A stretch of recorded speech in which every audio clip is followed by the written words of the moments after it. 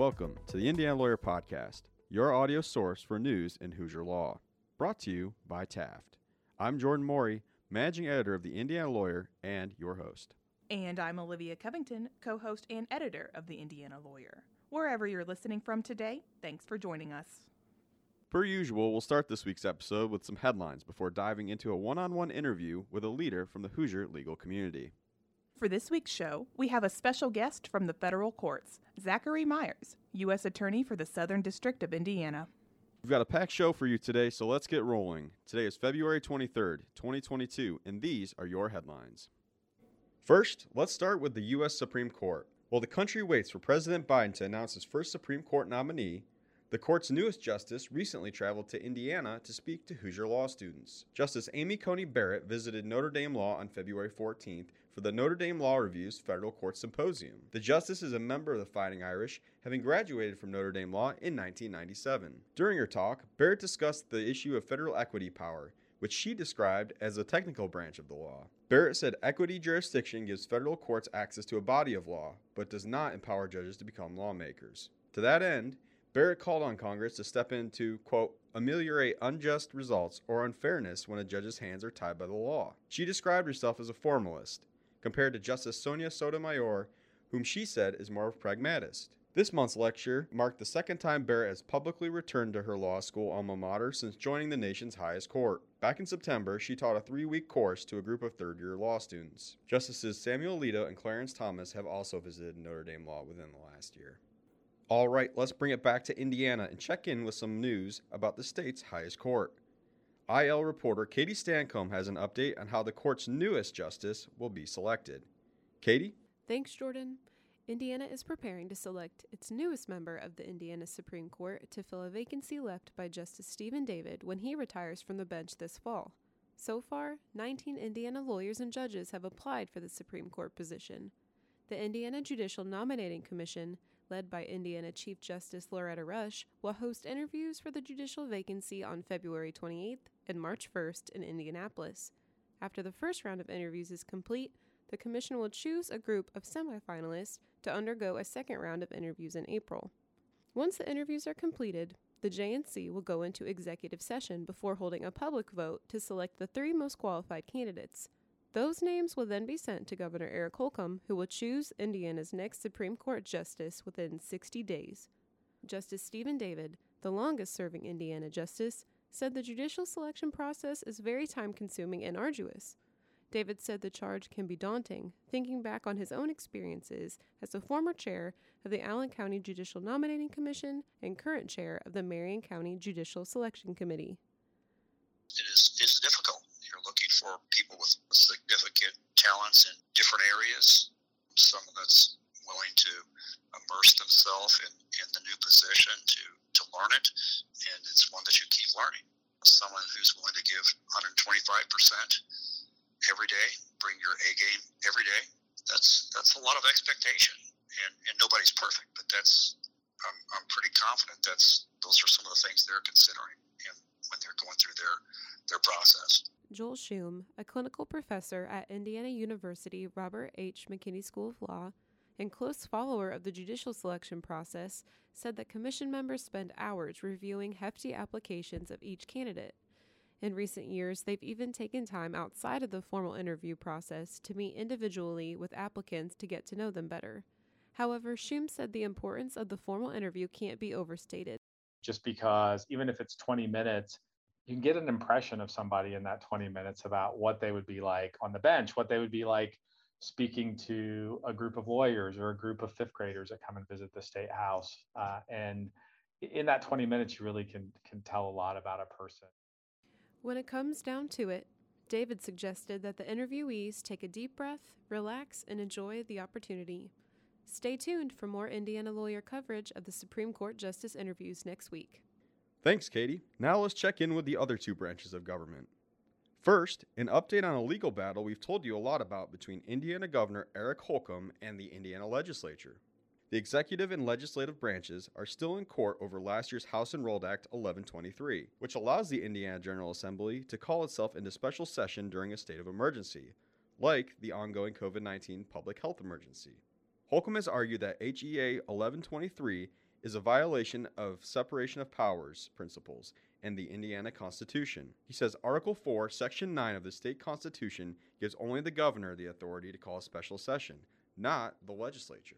The case has reached the Indiana Supreme Court, where the General Assembly is now arguing that Holcomb is misreading language in the Indiana Constitution that says, quote, "If in the opinion of the governor, the public welfare shall require it, he may, at any time by proclamation, call a special session," end quote. According to the legislature, that language gives the governor limited authority over a legislative power, the power to set the length and frequency of its sessions. The General Assembly argues that the language allowing the governor to call a special session is merely an exception to the rule that lawmakers have the authority to set their own schedules. Thus, HEA 1123 is a simple execution of that legislative authority. As for the separation of powers issue, the General Assembly notes in its brief to the Supreme Court that the special session language is in Article 4 of the Indiana Constitution, which deals with legislative powers, rather than Article 5, which deals with executive powers. The Supreme Court is set to hear arguments in the case on April 7th. Stay tuned to this podcast and our website for continued updates. Next, let's check in with some other bills we've been following. IL editor Olivia Covington has a rapid-fire update. We're less than a month out from the end of the 2022 legislative session, and lawmakers are starting to make major moves on major bills. Here's a rundown of the status of the bills we've been following at Indiana Lawyer, with some help from our sister paper, the Indianapolis Business Journal. First, House Bill 1001, the Vaccine Mandate Bill. The original version of the bill would have required employers to accept religious objections to employee vaccine mandates without any further questions. But a recent amendment now allows employers to accept religious exemptions under Title VII of the Civil Rights Act, leaving latitude for employers to take workplace safety actions. Next, House Bill 1004, which would give judges discretion to send Level 6 felony offenders to the Department of Correction for mental health and addiction treatment.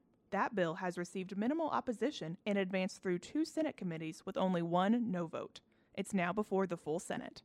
Next is House Bill 1041, the controversial bill that would prohibit transgender female students from playing on girls' sports teams. Criticism on the bill from students and LGBT advocacy groups continues to mount, but the legislation has advanced to the full Indiana Senate. It was scheduled for possible amendment in the Senate on February 21st, the day I'm recording this. Another controversial bill related to Indiana students is House Bill 1134. That's the bill that originally prohibited teachers from teaching, quote, divisive concepts in the classroom. The bill has been amended so that now teachers cannot teach students that one group is inherently superior to another or that one group is responsible for the past actions of other members of that group. Also, the bill gives parents greater access to teaching materials. In the Senate, we've been watching Senate Bill 70, which would amend Indiana's obstruction of justice statute. As it stands now, the bill would create a Level 5 felony if a person causes a witness to give false or misleading statements during a domestic violence or child abuse case. However, the offense does not include persuading a witness to give a false statement because lawmakers thought the word persuasion was too vague. Of course, these are just a handful of the bills the General Assembly is considering, and the status of a bill can change quickly. Check out our website for further coverage of important legislation. Moving out of the State House, we've got some news for you from the world of civil legal aid. You've probably heard of the American Bar Association's Free Legal Answers website and its counterpart in the Hoosier State, Indiana Free Legal Answers. Recent data shows that the ABA program has received more than 200,000 submitted questions since 2016, while the Indiana program has received more than 15,000. But these milestone numbers aren't something to celebrate. According to the ABA, hitting 200,000 questions shows that the need for affordable civil legal services is still great across the country. That need has been exacerbated since the start of the COVID-19 pandemic in 2020. In March of 2020, the ABA reported that it had received about 100,000 questions. In less than 2 years, that number grew to more than 200,000. In Indiana, data from Pro Bono Indiana shows that family law and housing issues dominate Hoosiers' legal needs. Since 2016, the top 3 areas of law generating questions in Indiana were custody and visitation issues, divorce, separation and annulment issues, and non-subsidized housing issues. The national numbers are similar, with about 40% of questions relating to family and children's legal issues, 15% relating to housing, and 10% relating to consumer and finance issues. Nationwide, more than 10,000 lawyers have volunteered their time to ABA Free Legal Answers. In Indiana, that number is 437 attorneys. All right, let's wrap up with a preview of a story Katie is working on for the next issue of Indiana Lawyer. Katie, what can you tell us? Members of the U.S. House of Representatives and Senate recently came together in bipartisan support to pass a new law that removes the requirement to go through forced arbitration for sexual assault and harassment claims. It's called the Ending Forced Arbitration of Sexual Assault and Sexual Harassment Act of 2021, and it does just that. The law essentially puts the ball in the court of individuals who experience sexual misconduct in the workplace, not their accused perpetrators. Individuals who may have signed an agreement requiring them to arbitrate their sexual harassment and assault claims would have the ability to choose whether to litigate those claims in court or through arbitration. They also may choose to bring an individual or class action lawsuit under the new law. The new law, also referred to as H.R. 4445, isn't limited to employment relationships. Clients, customers, patients, and consumers could also be potentially affected by the changes. President Biden is expected to sign the legislation into law. His administration earlier this month said it is committed to eliminating sexual harassment and assault and, quote, looks forward to working with Congress on broader legislation that addresses these issues.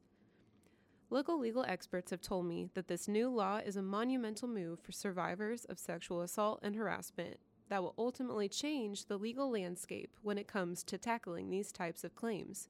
Check out the March 2nd issue of the Indiana Lawyer to learn more. Okay, that's it for this week's headlines. As always, for more on these stories or any other Indiana legal news, visit theindianalawyer.com. Also, just a reminder that you can submit your 2022 Leadership in Law nominations on our website. Stick around to hear our interview with Zachary Myers, the U.S. Attorney for the Southern District of Indiana. Taft, today's modern law firm. At Taft, we cultivate a highly respectful, transparent workplace that fosters creativity, teamwork, inclusion, and diversity. We couple our culture with a client-first approach, rewarding lawyers who understand their clients' goals and work to deliver success. Taft, the modern law firm. To learn more, visit taftlaw.com. For this week's extended interview, we have Zachary Myers, U.S. Attorney for the Southern District of Indiana, in studio with us today. Attorney Myers, thanks so much for joining us. Thank you for having me. Happy to be here. Before we get started with some questions, I just want to give our listeners a couple notes about you. Myers was sworn in this past November by Southern District Chief Judge Tanya Walton Pratt. He was an assistant for the Indiana Southern District from 2011 through 2014, before working as an assistant U.S. Attorney for the District of Maryland from 2014 to 2021. Prior to all of that, he was an associate at what was then Baker & Daniels from 2008 to 2011 in Indianapolis. So to begin with, what drew you towards working as a federal prosecutor? Was that always a goal, and was that end goal to be back here at the Southern District? I'll say that it was my first semester criminal procedure class in law school. I had a fantastic professor, Julie O'Sullivan, if she's listening, who was a former AUSA herself, and I think a disproportionate number of federal prosecutors came out of her class because she really did inspire us about the good work that you can do for your community, in those roles as assistant U.S. attorneys. And I was aspiring to that, sort of from day one, and knew that I had hoped to come back to my hometown to practice in Indianapolis. So that, of course, leads you to the Southern District of Indiana, and I was lucky enough to get an opportunity to join the office, as a young attorney and start my career as a federal prosecutor. You did a stint in Maryland, though. I did. After a few years here, we moved to Maryland, where most of my wife's family is, and we're close to them for a while until I was able to get this opportunity and came back home. So tell us about finding out the President of the United States wants to appoint you to this kind of position. What's that experience like? It is. I think humbling, and it still sort of feels surreal sometimes, but it really is an honor. Having practiced as a line prosecutor for a decade, I know that the Department of Justice is just full of, whether it's the support professionals, the agents, task force officers, detectives that we work with, the assistant U.S. attorneys from sort of the newest to the most experienced. There's just so many amazing people in federal law enforcement and in the Department of Justice, and people who I was able to learn so much from. And to get a chance to lead one of our components like this and help sort of support them and point us in the direction of our current priorities, really, I can't think of a better professional honor. To the extent you can, what's kind of the process of getting that presidential appointment? Can you tell us any of the behind-the-scenes stuff? I could tell you that on July 26th, I was nominated by the president. Okay. And went through the Senate confirmation process. I know every White House is different in how they approach these things. And they work closely, obviously, with the senators, and all the senators are, have their own prerogatives in every state about how they approach these things. But, I was happy to get through the process. Speaking of the Senate confirmation process, depending on who you are, that can sometimes be more of a difficult process, or sometimes it's smooth sailing. What was your experience like? It was very straightforward. I had a lot of support from the Justice Department. Sort of takes you under their wing and helps you navigate the process to make sure that the Senate gets all the information that they need to have to go through their consideration. I was the process of filling out the Senate Judiciary Questionnaire can be sort of daunting, but you Sure. get through that, and it's important for them to have all that information when they consider.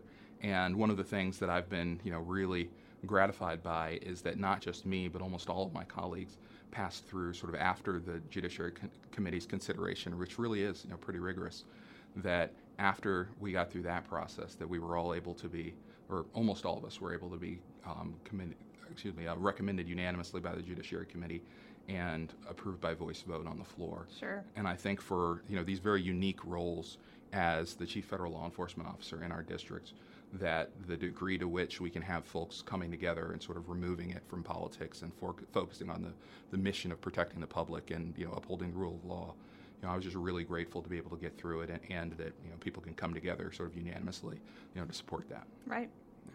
Looking over your resume, one thing that stood out to me at least was that while you were in Maryland, you worked for a time in the National Security and Cybercrime section, serving as, I believe, the first cybercrime counsel for the district. That's correct. What was that experience like, and what did you learn from that job that you brought here to Indiana? Well, I'll tell you that it was a really formative part of my career. I was part of the initial sort of standing up of the National Security and Cybercrime Unit. Before then, the cybercrime work had been housed elsewhere in the district, and National Security wasn't the formal unit with the same number of assistant U.S. attorneys that it became when I was there and under U.S. Attorney Rob Herr. The national security part of the Justice Department has layers of additional complexity. And the cases we work on are very difficult. The cases that the agents and task force officers and frequently in collaboration with the intelligence community, you're dealing with obviously some of the most sensitive information that the United States government deals with, and much of the work that you do will never be known to the public, and you're doing it because of your commitment to the mission and commitment to protecting the public. And it was just really great to be a part of that and to learn both in terms of helping set that up and working across all of those agencies and with the prosecutors in Maine Justice and in other districts, and be able to take that experience and then apply a lot of the things that I've learned into transitioning into this role. Shifting gears a little bit, one of the issues, or two of the issues I guess we see here in the Southern District, of course the ongoing opioid crisis continues to be an issue, and also violence, but particularly gun violence, and especially here in Indianapolis. And I know Department of Justice has put some money and resources toward those issues in recent years. Can you talk about the work your office is doing to address those two big issues in this district? Absolutely, and I'll tell you that those are two of the highest priorities that we have, both as a Department of Justice as well as in this district, in the Southern District of Indiana. In terms of the opioid epidemic, which unfortunately, being in Maryland, we got to see really up close, and things and it impacts not just the victims of substance abuse disorder, the individuals who are engaged in the drug trafficking trade, and the people who are negatively impacted by that, but you see the substance abuse issues trickling down into people then getting involved in fraud schemes to support their habits, or you have physicians misusing their ability to write prescriptions and essentially serving as drug dealers in white coats, or you have a number of individuals who are vulnerable by reason of their substance abuse addiction and are ending up in the commercial sex trade and being trafficked by other individuals for their financial benefit and exploiting sort of their vulnerabilities. And so every area of crime really that we touch as federal prosecutors and working with federal investigators is impacted by the opioid epidemic, and you see unfortunately that growing significantly here in southern Indiana and central Indiana. And we're really orienting law enforcement resources to try to fight that. And one of the things beyond all of the criminal activity I talked about, one of the things that's really tragic and critical there is the fatal overdoses.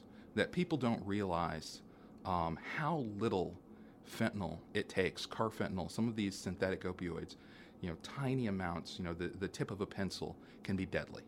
And people are frequently, but the drug is also very cheap, and it's being imported in quantity from other countries, and it comes into the United States, and it's not just being sold in and of itself, but unbeknownst to users sometimes is being incorporated into counterfeit pharmaceuticals, into other controlled substances.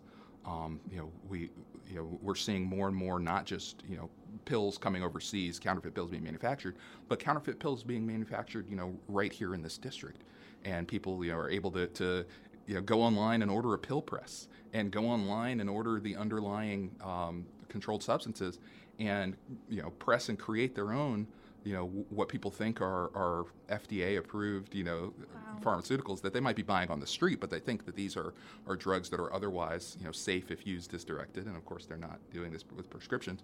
But what they don't realize is this is actually a fake pill that contains fentanyl and could kill them. Wow. And as bad as the violent crime epidemic is, and I'll talk about that in a moment, and it is in fact bad, obviously in Marion County, which is one of the 60 counties in the district. I have 59 local prosecutor, elected prosecutors who I collaborate with, but obviously the bulk of the population is in and around Indianapolis, and violent crime has been just so bad here, and just like in many other urban areas in the last few years. But the number of fatal overdose deaths dwarfs the number multiple times over of crisis level homicides. Wow. So I think that tells you how bad this fatal overdose problem really is, and you're going to see more and more. I think you're going to be seeing some announcements from the DEA, and you're going to be seeing more and more cases brought in federal courts. And I know some of my colleagues in the state courts are pursuing these cases, resulting in death as well. We have some unique both investigative resources and legal tools that we have to hold folks accountable for dealing these deadly drugs, and particularly whether they're resulting in injury or death to folks, or if they're doing this in conjunction with the unlawful possession or use of firearms. And we are going to find the individuals who are negatively impacting our community, and we're going to apply our federal investigative resources, our federal prosecution resources, and we're going to hold them accountable and get them off the streets to try to make our communities a safer place to be.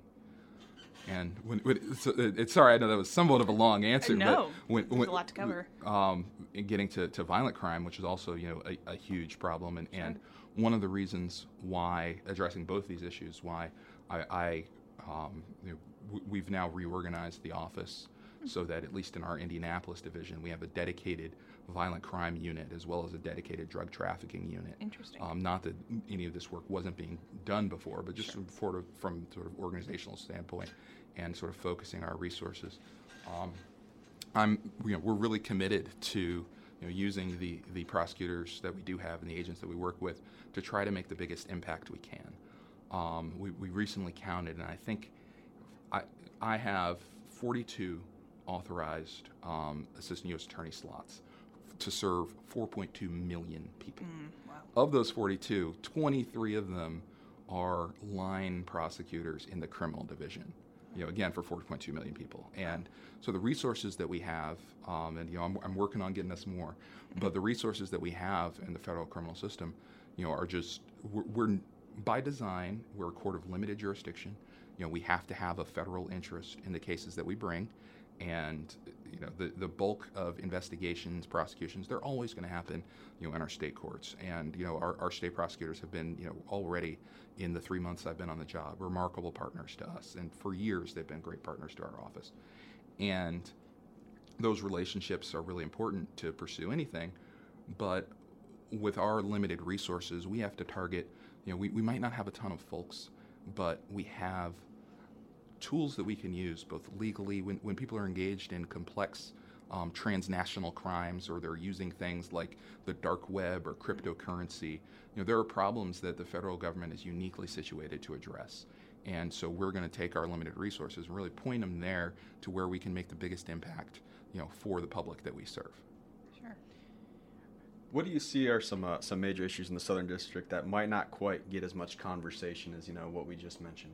Well, thank you, and I appreciate that. And although it's coupled with the violent crime conversation, but it's not just the underlying crimes that, of course, we're going to investigate and prosecute federally when people are using firearms unlawfully and hurting people in the community or killing people in the community.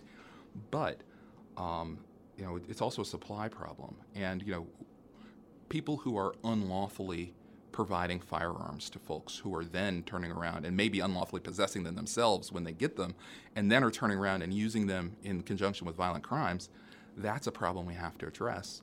And so one of the priorities of the Department of Justice has been made clear, both by the Attorney General and the Deputy Attorney General, is fighting gun trafficking. When people break the law in arming criminals to engage in criminal conduct, we have to do what we can, to fight it. And,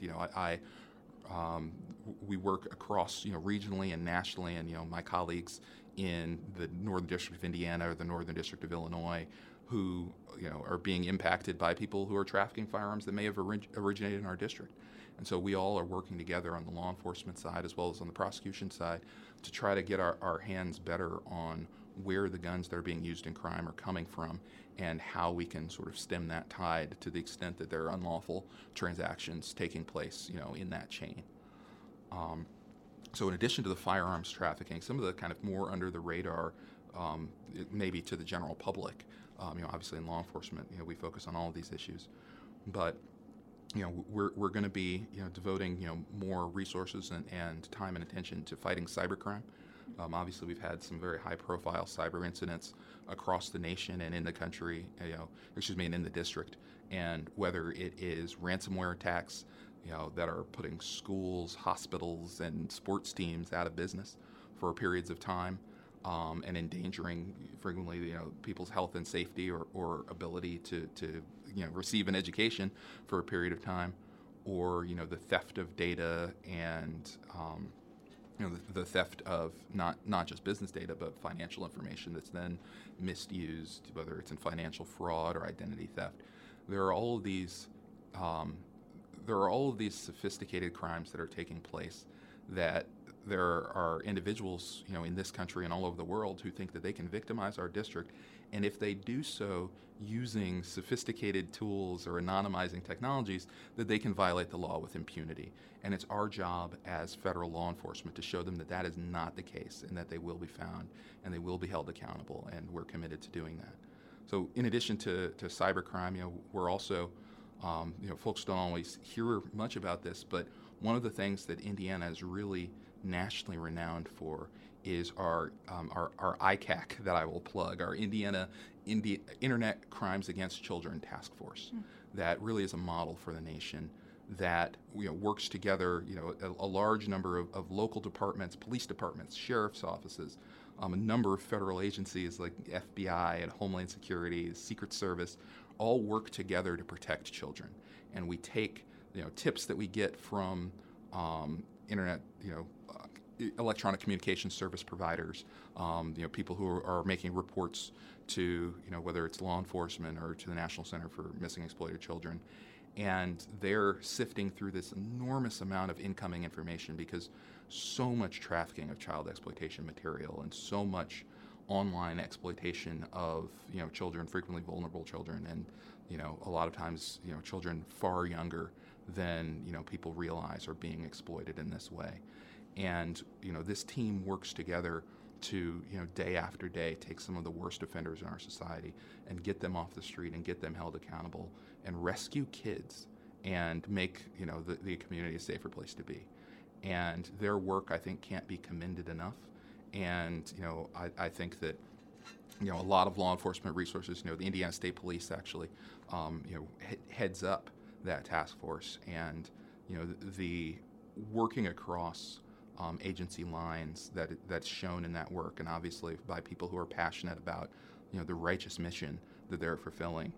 I think that that's a model that we should hold up, and that the people should know that those of us who've been entrusted with law enforcement powers to protect the public are really doing important work to try to make, the world a safer place for kids.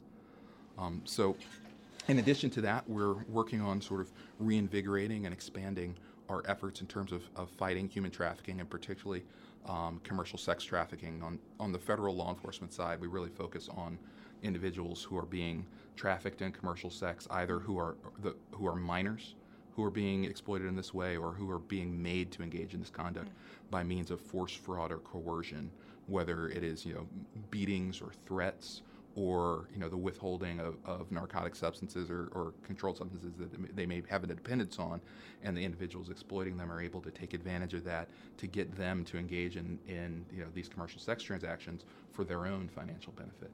So we're going to be expanding our work in that area and seeking to hold those individuals accountable in the cases that we're able to bring in federal court. So you have kind of the distinction of being a historic nominee to this role, in that, the first African-American man to be the U.S. Attorney for the Southern District. Also Clifford Johnson in the Northern District. President Biden kind of did that in both. I mean, what does that mean to you? And, do you consider diversity kind of part of your, agenda is not the right word, but something you work to promote in your office? Well, thank you very much. And I am absolutely cognizant of the importance of that aspect of my service and my nomination and confirmation. And, obviously my friend, Cliff Johnson directly to the north, but also U.S. Attorney Gregory Harris to the west in the Central District of Illinois, U.S. Attorney Ken Parker to the east in the Southern District of Ohio. Okay.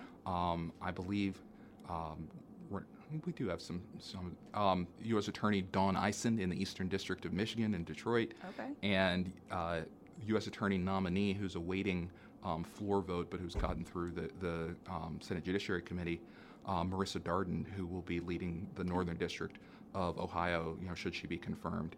And I think it is important, and you'll see across the country that a substantial number, I think even in some ways majority, of the nominees that the administration has put forward for these positions have been people of color, have been women, have been the first in their district, with the backgrounds that they have.